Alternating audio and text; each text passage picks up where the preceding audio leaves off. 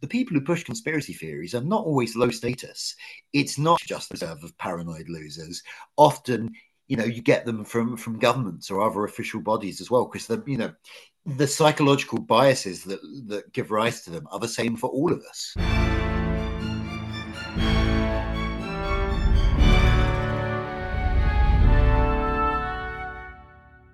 On the 6th of November 1966, Paul McCartney died in a car crash, and he was replaced in the Beatles by William Shears Campbell. Now that's not actually true, but it hasn't stopped many people to believe that it is. This theory is just one of many conspiracies that I discussed with Jonn Elledge, co-author with Tom Phillips, of a book on their history. We talk about whether we're living in a simulation, JFK and Abraham Lincoln's assassinations, crop circles, and many, many more. But as you heard from Jonn at the top there, it's not always internet obsessives who push these ideas. Jonn Elledge is a journalist and author who's written for The New Statesman, The Guardian, and writes a regular Substack, which I highly recommend. Links to what we discussed are in the show notes, including his book. As it's the Christmas season, I'm so generous I decided to drop plenty more episodes than normal. So coming up, I've got Winston Churchill with David Reynolds. The Film Club deals with the much maligned Napoleon. Tom Petch and Gavin Mortimer thrash out who started the SAS. And there is much, much more. So please share, rate and review. Until then, I'm going to hand you over to me and Jonn Elledge discussing the history of conspiracies.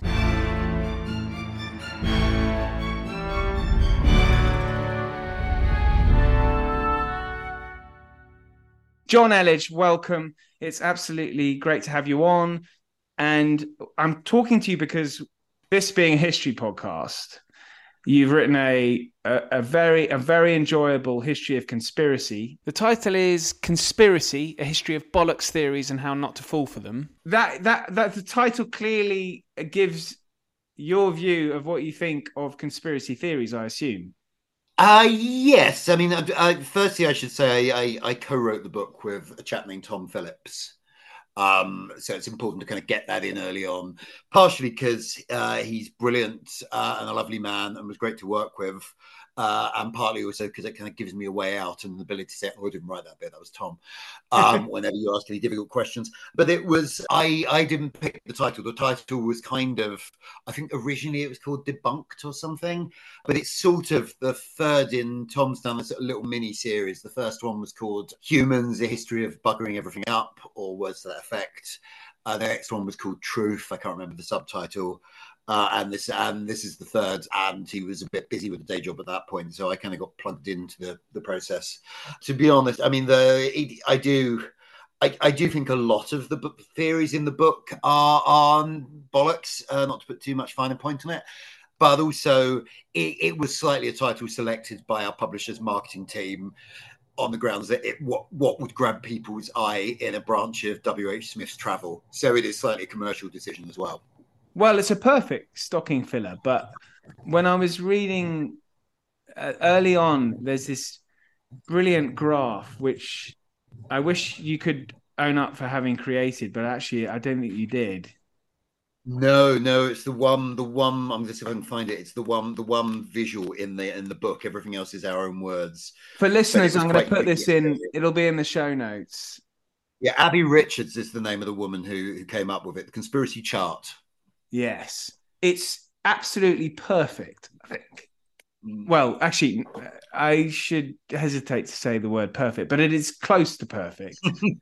It sums up exactly, because so I wanted to start off by asking you, really, for listeners, we should probably settle on how we define a conspiracy theory, because for listeners' benefit and for Jonn, for your own benefit, actually, for those listeners who've not listened to the episode just a couple of weeks ago, we have a regular film club where we talk about a film based on history, and we picked JFK to coincide with the 60th anniversary. Oh wow! Yeah.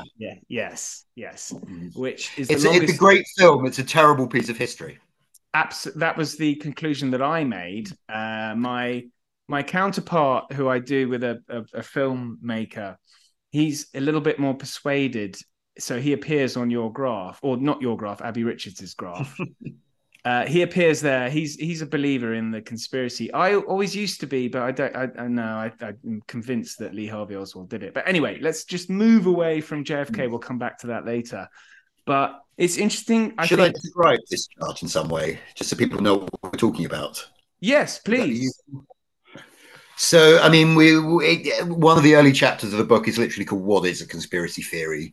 because we thought it would be quite useful to define terms. We kind of like look at a couple of different typologies, I suppose. That's not quite the word I'm looking for, but ways of categorizing. One of them was summed up by this 2021 chart by Abby Richards, which has grounded in reality at one end, and it's stuff like Watergate. What else is there? The Tuskegee experiment. Stuff that actually happened, basically, and it kind of expands out. You got the next bit is leaving reality. The third bit is reality denial. Then there's the anti-Semitic point of no return, and at the other end it's detached from reality, and you get things like QAnon and the deep state and Holocaust denial, and it's just kind of a way of kind of categorizing conspiracy theories from quite real at one end to completely fucking batshit at the other. There's another way of kind of working through the different types, which we talk about in the book, which starts with I think they're called event conspiracies, where it's like quite focused ones. So like JFK is actually maybe not JFK, maybe that's a bit too. I know the death of Princess Diana. There you go. That's a similar one, which is like it's quite. Some of those theories are mad, but it's quite simple. It's about one thing. Doesn't involve a spaceship. Yeah, exactly.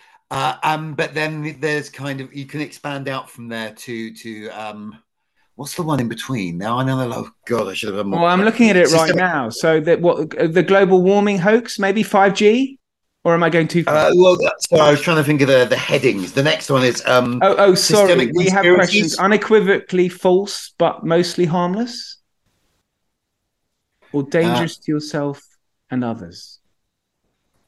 Or are we going speculation line, leaving reality, reality denial, and then the answer? oh, sorry, I'm talking. I've moved on to a different thing. That's the Oh, problem. Sorry. Um, you can go from event conspiracies, which are quite straightforward, through things called, which are categorized as systemic conspiracies, where you're kind of dealing with things that explain lots of things at once. To things like QAnon or the Illuminati, which are referred to as super conspiracies, which is where like all of these different systems kind of get involved and bang into each other. The reason, so like anything happening in the world today can plausibly be explained by QAnon. If you are down that rabbit hole, the war in Ukraine or the war in the Middle East, or what's happening with energy prices right now. All of these things could probably be traced back to Donald Trump's efforts to overcome a ring of left-wing paedophiles working out of a Washington pizza restaurant basement. The reason we felt it was important to kind of work through a couple of these different kind of taxonomies, that's the word I was looking for, different kind of taxonomies, is because one of the things we bang into a lot in the book is that there are a lot of conspiracies that actually happened. Like some of the things, some actual history sounds completely mad. Like if you had gone up to someone in like 1913 and said there's going to be a world war, there's going to be a massive European conflict next year because of a group of people currently meeting in some Serbian coffee shops planning to assassinate the heir to the Austro-Hungarian throne, that would sound as mental as anything that anyone's ever said about JFK. But that was real, you know. So like one of the things we banged into a lot in the planning of the book is like how to deal with the fact that some conspiracies are real. Like, are they still conspiracy theories or are they something different? well, I mean, first thing I'd say is that's what I really enjoyed about the book is there is a lot of there's very much an awareness of historical fact. I don't know if you've studied history as a undergrad degree or something. You clearly have a grasp. No, my degree's English, but I'm a nerd, so I read a lot of history. Well, it comes over, but yeah. So I was going to ask you about this because I would assume that in order for a conspiracy theory to to be defined as we know it, it has to only be a theory. It can't be true because then it's no longer a theory. I don't know. You get into semantics. Because, like, I mean, I don't know, gravity is a theory or evolution is a theory, but they're also, so far as we understand it, facts. And obviously, a scientific theory is slightly different, but I still think you could say, like, Okay, here's a solid example. Actually, one of the chapters from the book which I wrote largely because it's so far out of my comfort zone of the stuff I normally write about, and I thought it'd be fun, was the one on conspiracies about celebrities. Like, Paul McCartney died in a car crash in I loved 1966. reading that because I'm reading the 4321 book by Craig Brand right now. So it's Craig Brand. I've probably not got the name right, but anyway, Oh, I've sorry. not read that. Is that a new Beatles book? Yeah, about 2 years ago. Very good. Uh, yeah, no, I Sorry. mean, I've been obsessed with the Paul is dead things. It's like that's one of the things I discovered when I was first on the internet in like 1996, and I didn't believe it as far as I remember, but I just found it quite interesting that this kind of like all the clues people found on these like obscure US album covers and so on. But I wrote that chapter, and when I was planning it, I decided, when I was structuring it, I decided to end on the theory that was then current that Britney Spears was basically being held prisoner by her own family and professional management for contractual reasons, and she had revealed this had been revealed to fans through like secret signs such as like an Instagram post where the text just didn't read like Britney and it sounded like somebody was now writing her social media for her. And there'd been all this conspiracy theorizing and so on. And I wrote this one up, and the plan was always to kind of end on a sort of surprise flourish of going, aha! But the twist is, we believe this one. We think this one's actually true. And the slight problem was that between the first draft and it going to the publishers, it came out that it was in fact true, and she was being held prisoner by this thing called the conservatorship. And basically, the conspiracy theorists on that occasion were completely correct. So the point between like this mad theory appearing online and it turning out to be true, was that a theory or not? Because if you argue that it's only a conspiracy theory if it's bullshit, then that is not a conspiracy theory. But as far as we knew at that point, it was Yeah, I don't necessarily mean bullshit, more unproven. unproven. Okay, yes, that I think that fits better. But it gave me an opportunity to kind of do the Britney Spears spiel, so I'm happy with it. Well, the Paul McCartney chapter I just loved because I think everyone knows about the barefoot across Abbey Road. That's probably the most.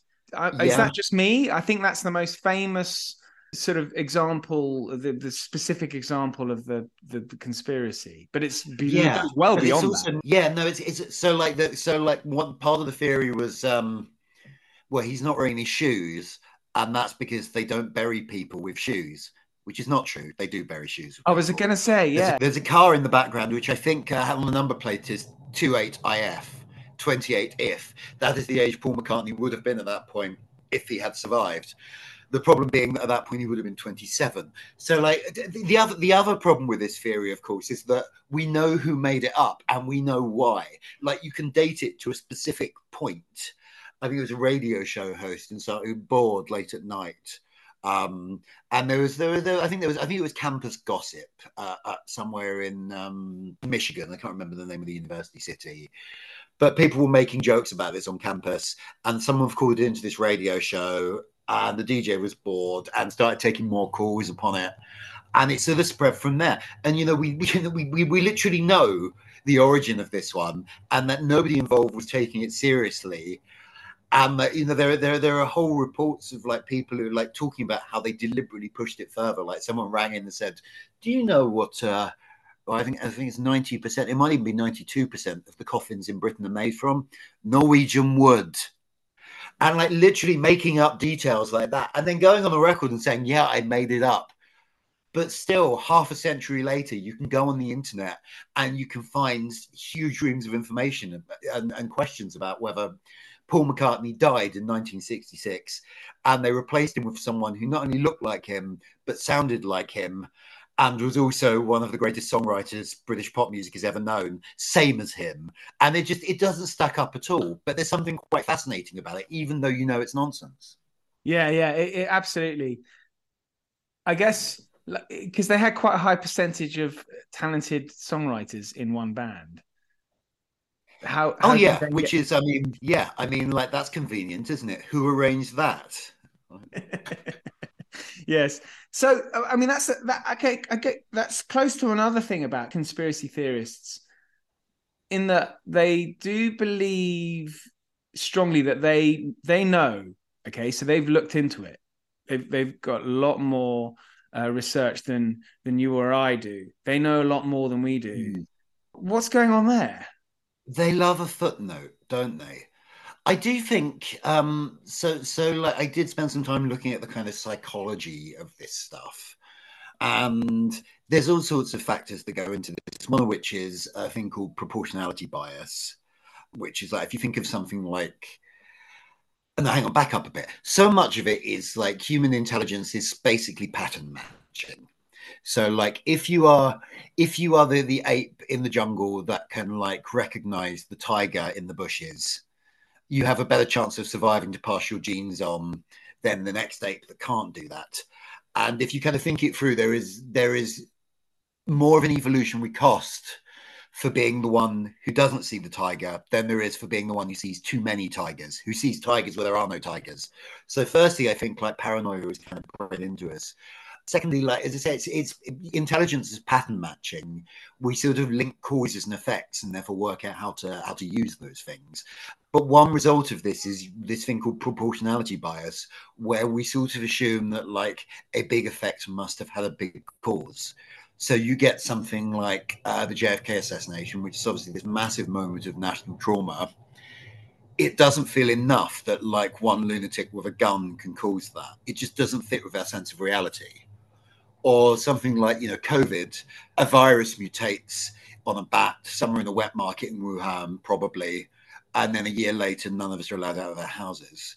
It's like it just doesn't fit with our sense of how the universe works. So I think a lot of conspiracy theorizing comes from the attempt to rebalance those scales. So all these things are in the mix. But in terms of like, you were talking about people who've done their research. I think also a big part of it is people want to feel special. They want to feel clever. They want to feel they are the ones with the secret knowledge. I think there is also something that comes from, I don't think it is like a religious impulse, but I think it comes from the same part of us. The urge to be one of the elect, the urge to be one of the special people that sees the world as it truly is. Which I think it contributes to why it can be quite hard to break people out of this stuff, and why people, why conspiracy theorists love a footnote. They won't read your footnote. But is there any conspiracy theory? Okay, so obviously not on the batshit crazy level, certainly not beyond the whole. There's an anti-Semitic level that one goes past. Is there a conspiracy theory that you're in any way attracted to? I mean, for me, I'm attracted to the JFK one. I don't think it's true, but I'm attracted to it. Yeah, I see that. So this isn't quite. So a rabbit hole I did get pulled down, which is not really. It's not quite a conspiracy theory, but it is the exact same psychological impulse. Was I'm a massive nerd. One of the things I'm particularly nerdy about is Doctor Who, of which there are 97 missing episodes from the first few seasons in the 60s. And about a decade ago, a guy called Philip Morris found nine. Before this, there were 106 missing episodes. He went out and found nine. But during that period, there were a lot of rumors that he'd found more than nine. He'd found 30 or 40. People were kind of like, you get like lists of stories he'd found on like nerd mailing lists, and then you kind of like sort of track it back. You work out where the stories have been sold. You'd be like, well, the find must have been from Ghana. Whereas probably what had happened was that someone had said he'd made a find in Ghana, and they'd listed the stories. You could just see like the exact same sort of psychological mechanisms of like, well, I wouldn't believe it if they said he found all of them, but 40 seems reasonable. Or like thinking you've demonstrated something to your own satisfaction. You got it because you got it from two sources who are getting it from the same person who's talking complete nonsense. I felt like I did get very much pulled down that rabbit hole. It's not a conspiracy theory, but in retrospect, I can see exactly the same psychological impulses in myself. The slightly unnerving thing that happened during the writing of the book, which I'm going to say up front, at no point did I start to believe this, but I did slightly freak out when I interviewed a guy whose name currently escapes me, but who's one of the world's sort of most prominent and famous media flat earthers. Like this guy goes around the world to flat earth conferences, and he's been on like he went on like Richard and Judy or something to talk about it. And I interviewed him, and he was a lovely man, didn't mind at all, kind of like being questioned or laughed at. And it really freaked me out that I couldn't immediately see what was wrong with some of his arguments. Like I just couldn't like so like one of them if you take a picture from the top of a mountain at the right kind of day, you can see things on the picture that should be around the curvature of the earth. They should be out of sight, but they're not. And I couldn't immediately see what was wrong with that argument because it's a complicated thing involving like refraction of the light at that particular time of day. It's not something that makes instinctive sense, but because that freaked me out so much that I couldn't just immediately dismiss and disprove this guy's ideas, I ended up writing about 4,000 words, I think, demonstrating that the Earth was a globe. And it was in an early draft, and Tom gently suggested that I probably didn't need to prove the Earth was a globe. We could take that as human knowledge. I'm always fascinated by the flat Earth thing because that relies on a number of other conspiracies, doesn't it? Like, for example, we haven't been up into space to prove that it's a yeah. Every picture from space would have to be a lie. But this is another. So this is actually this is something else that we found we kept banging into is things you think of as conspiracy theories aren't necessarily.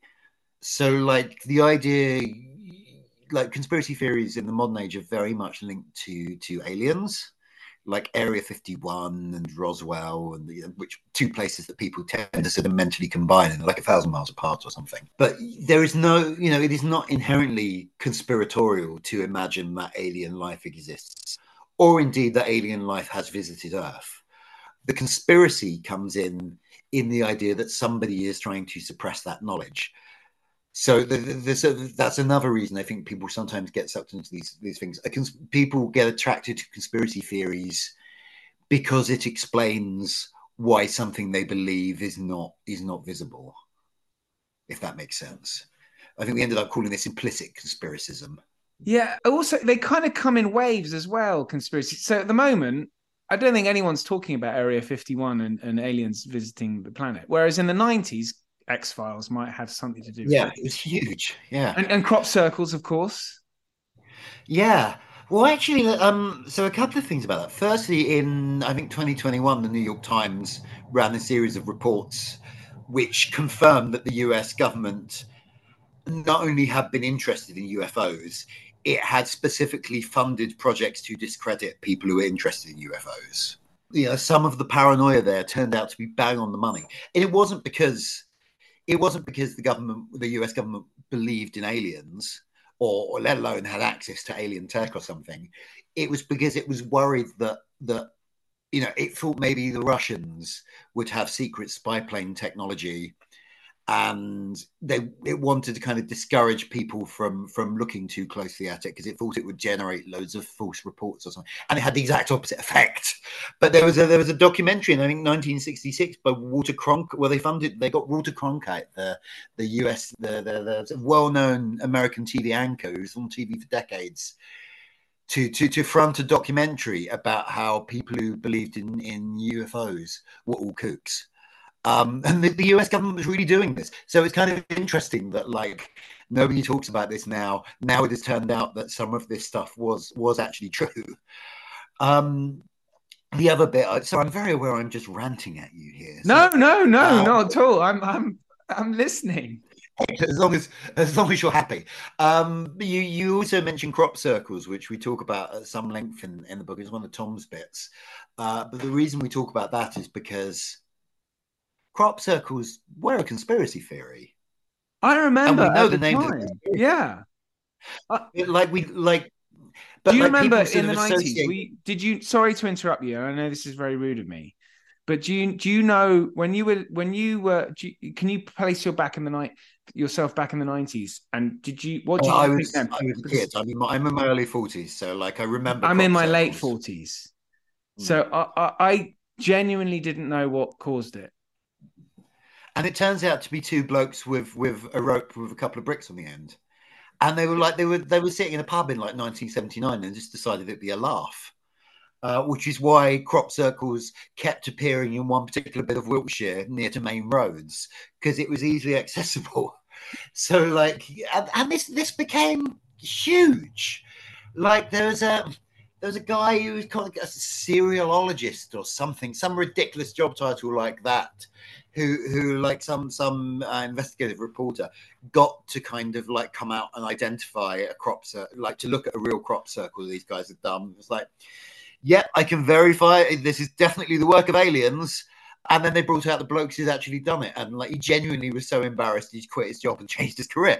Um, the thing I find interesting about this is like we do sort of put crop circles in that kind of like, something weird is going on. Someone is hiding something from us.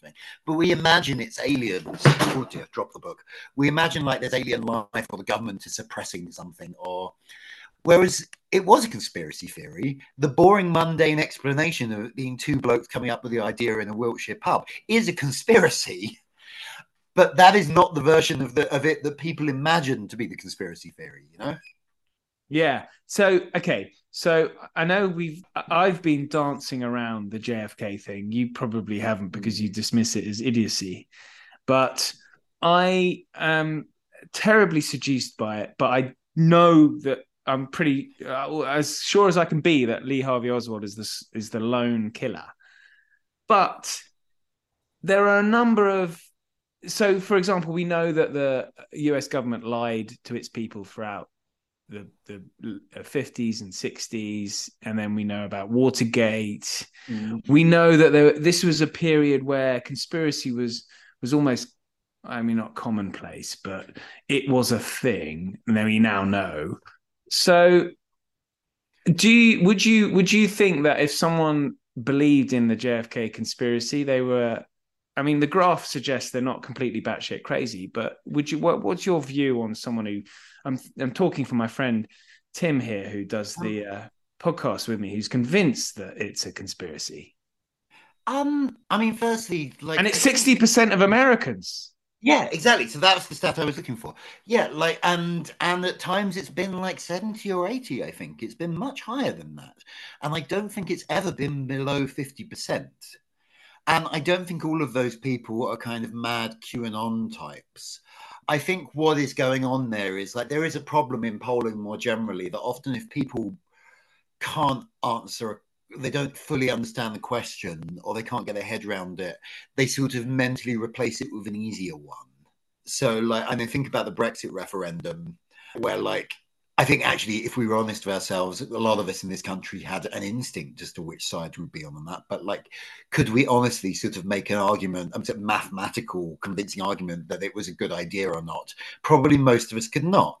So instead, we were answering different questions, like, do I like David Cameron? Or like, do I like Nigel Farage? It's like, which tribe do I see myself in? And I think that this JFK polling, I think it performs a similar function. I think it's valuable as like, a barometer for levels of broader trust in the US government at any one time. I don't think people necessarily take it entirely literally. The other thing is like a conspiracy to murder JFK could mean a lot of different things. So, like at the more extreme ends, you get into like, was he working with the CIA? Was he working with the Russians? Was he being funded by Cuba or something? Yeah, was Lyndon Johnson? I'm not interested in the mafia. That's a boring No, one. no, but this Has to be is the what I mean. CIA. It could also be a conspiracy if Lee Harvey Oswald had one friend. Yes. There's two gunmen. At that point, it is a conspiracy, right? So, like, a conspiracy could mean a lot of different things. So I think like that. I don't think it's necessarily that illuminating a figure. When you see like most Americans have always believed that there was more than one person involved in the JFK assassination, I don't think that tells us very much, other than like that. And also there are what look like unanswered questions, which I think that I don't think any of them are unanswered. I think like the magic bullet stuff, which obviously is a big sequence in JFK. That's all. Which it suggests that like if there's only, was it 3 shots or 4? I can't remember. But however many shots there are, For it to be that few, one of the bullets has to do some weird thing where it kind of doubles back and like so, which is the magic bullet. That's all explained away when you realize that the seats in the car are not in the positions you think they're in. Because like the governor of Texas was sat behind the president, slightly lower than him and to the right, or something like that. Once you know that, the magic bullet isn't necessary. It's a straight line. It is just that, you know, we assume things that are not the case. Yeah. There was another one of these, and I completely lost my train of thought as to what it was going to be. Sorry. What, JFK wise? Yeah, there was another thing I was going to explain away, and I can't remember what it. Oh, that was it. The other thing is that the US government around that time was hushing stuff up. Like it was not talking about some of the CIA's dodgier activities. A few years afterwards, the Nixon administration would come to power and would secretly ramp up the Vietnam War without telling anybody, even before it got to Watergate. And like when the Warren Commission, which investigated the assassination, reported, it did come under pressure from Lyndon Johnson, the guy who succeeded JFK as president. It did come under pressure from Lyndon Johnson to downplay certain stuff. Now, so far as we can tell, the reason for that was because he didn't want certain of the dodgier CIA activities to go public. He wanted certain things to remain in the dark. It had absolutely nothing to do with the assassination itself. It was just about like broader sort of government secrecy. But this was a point where like that secrecy was first becoming visible. And you throw in like, you know, the political atmosphere of the late 1960s and the Vietnam War and everything, and the counterculture and everything else, and you just get this, and the national trauma of a president shot live on television, essentially. And you just get this kind of toxic mix of like people not trusting the official narrative. I wanted to talk about another American president because I think this chapter in your book is so good on Lincoln and his. So Lincoln, cut and dry, they find the guy pretty soon after the assassination. Yet, yeah, like dozens of people saw him do it. He jumps onto a stage, like you know, he's very very visible when he shoots the president, and like that was a conspiracy as well. Like we know the names of some of the conspirators. I should say, by the way, this was one of Tom's chapters. So firstly, I don't remember all of the details, and secondly, I'm not going to drill you on all the details, but it is interesting that you know, if 100 years later, if you had done the same thing, it wouldn't have mattered. If Oswald had not been shot by Ruby, I suspect if he'd been gone to the electric chair and executed, because I think Texas had the death sentence at the time, we'd be talking about the same thing now. You know, oh well, he didn't do it, and yet you know we had the guy, or I say we. The authorities had the guy in 1864. So yeah, and yet still, like it's all forgotten now because it's been displaced by the JFK stuff. But after the Lincoln assassination, there were conspiracy theories about that. And again, it was a sort of time of national trauma because like this came at the tail end of the US Civil War. So like, and the authorities massively, like the authorities saw a conspiracy there as well. Like the US government thought it had been a conspiracy, and like this is another recurring theme of the book. Actually, is like we sort of often imagine like conspiracy theorists to be like unwashed, unshaven men in their parents' basement spending too long at computers and so on, but actually. You go through history, there's quite a lot of conspiracy theories that come from elites and governments. Like and this was one of them. Like the US government, despite knowing the name of what was the name of the murderer? We should really know this. John Wilkes Booth. John Wilkes Booth, thank you. Like, despite the fact they knew John Wilkes Booth, they found his co-conspirators, people in the US government who was desperate for the Confederation. Was it Confederation? Confederacy. The Confederates, sorry. The Confederacy. Thank you. I'm getting the wrong noun.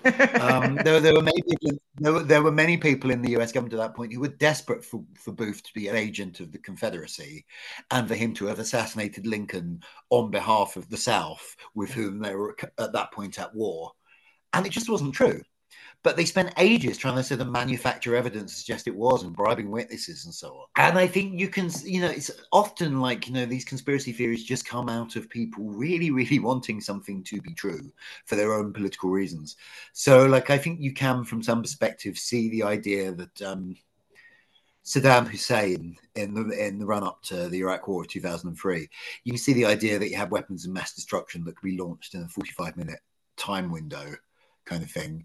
That was also kind of a conspiracy theory in that there wasn't really any evidence for it.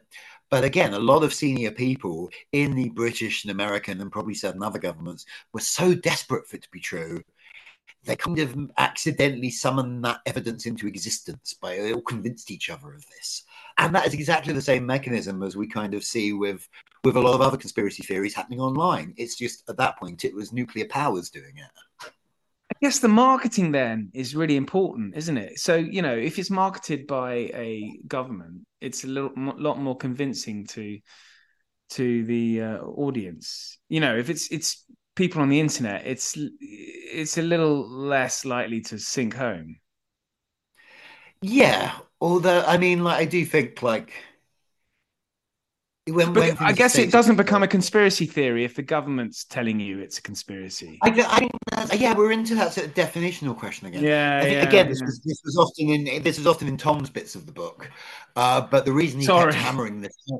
No, no, it's okay, it's okay. I'm just saying I'm speaking on behalf of my co-writer. But I think the reason he kept hammering this home was specifically because we do sort of imagine conspiracy theorists as them.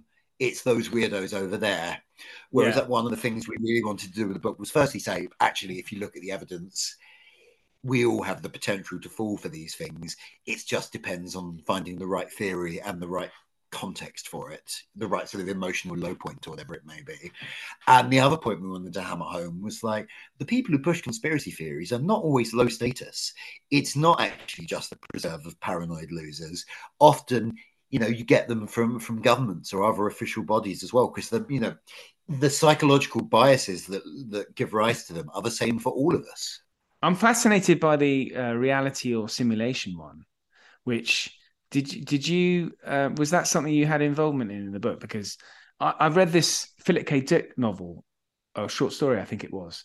I found it just so powerful.